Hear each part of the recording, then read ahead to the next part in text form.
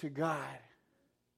We were talking about it this morning at the fire station, and they were asking me, what is your sermon about? And I told them it was about prayer.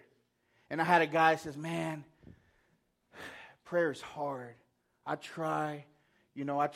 I just don't have all the right things lined up and how to pray. And I said, that's the problem.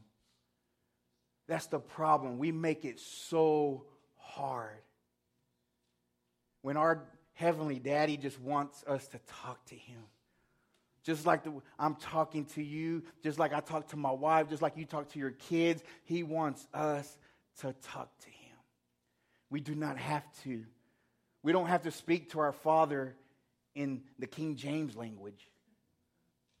We don't have to know these extravagant long words. He just wants us to speak to Him. He just wants us to come to Him when we are hurting. He wants us to come to Him when we are sick. He wants us to come to Him when we're happy. He wants us to come to Him when we're having full life of joy. He wants us to come when we're just down in the valley. He wants to constantly hear from us and you.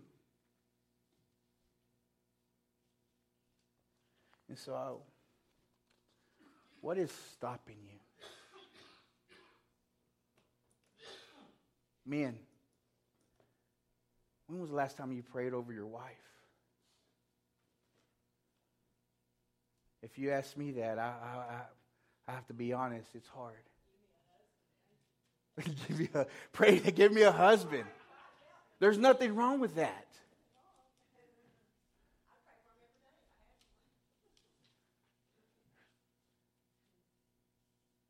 Ladies, when did you pray for your husband or your future husband and really believe it, that God's going to do something, that there's going to be a shifting that's going to be made in your world because of the connection that you've made with God? Why? Because you pushed through.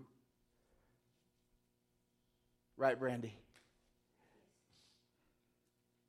Even though the doctors might tell you something different about Amanda, you said, no, because my God has the last word. And I'm going to keep praying until something happens. And when you started praying and you didn't stop praying, Amanda was healed. She was off of that intubation. She was breathing on her own. And you know that's only from God. Every single one of us, God wants us to experience those kind of miracles. That's right. We have to push. We have to fight through this because it is a spiritual battle. Not a flesh. It's not a fleshly thing.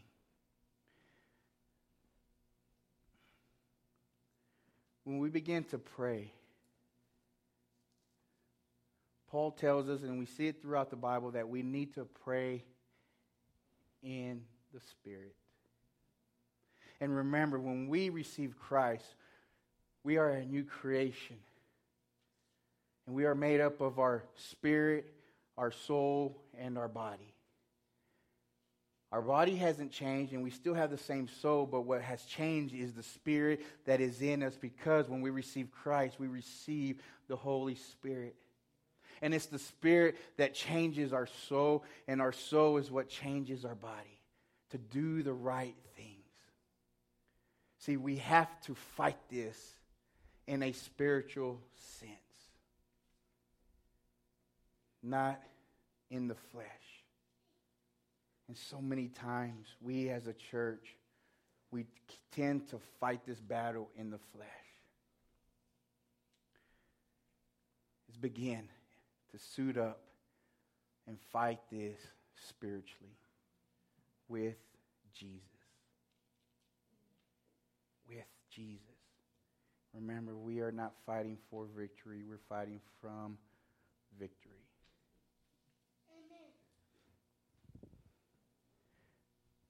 I began this series that was telling you that the book of Ephesians is, Paul is writing it to believers.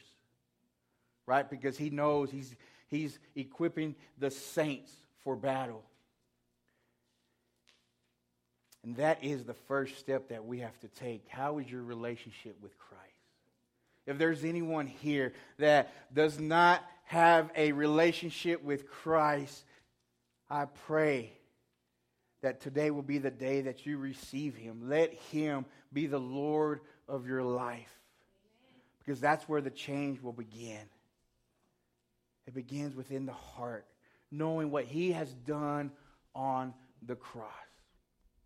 And if that is you and you want to know more about Christ and you want to say, you know what, I don't know much about Jesus, but I want to know more and I want Him to come into my life. I want Him to be my Lord and Savior. I want to surrender it all to Him.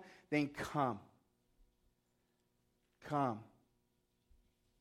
And we could walk through it with you. But for those believers, for those that has already placed their trust in Jesus, let me ask you this. How is your prayer life? How is your prayer life? We're going to do something different this morning because I want to give everyone an opportunity. We're not going to have any kind of music in the background. We're not going to have any invitation as far as I want you to spend time with the Lord. And I'm going to take about 60 seconds. After those 60 seconds that you have spent some time just with you and God, if you want to come to the front and be prayed over, I'm here to pray over you. Greg is back there in the back to pray over you. But I want us to be like Acts. And I want us that when we have prayed, the place where they were assembled together was shaken, and they were all filled with the Holy Spirit. And they spoke the word of God with boldness. And my prayer is that we will all be shaken. That way we can have the boldness. That we begin to push through in this spiritual warfare. So I just ask that you would just close your eyes and bow your head. If you want to come and kneel at the altar, you're welcome. If you want to be in the middle of on the floor, you are welcome. However that position, however the Holy Spirit wants to position you to be ready for a prayer to receive, you just do that. Thank you, Father God, for this wonderful message. We pray that it has been a comfort and a blessing to our listeners. Thank you for taking the time to join us here at Avondale Baptist Church. Until we see you again, always remember, Jesus loves you.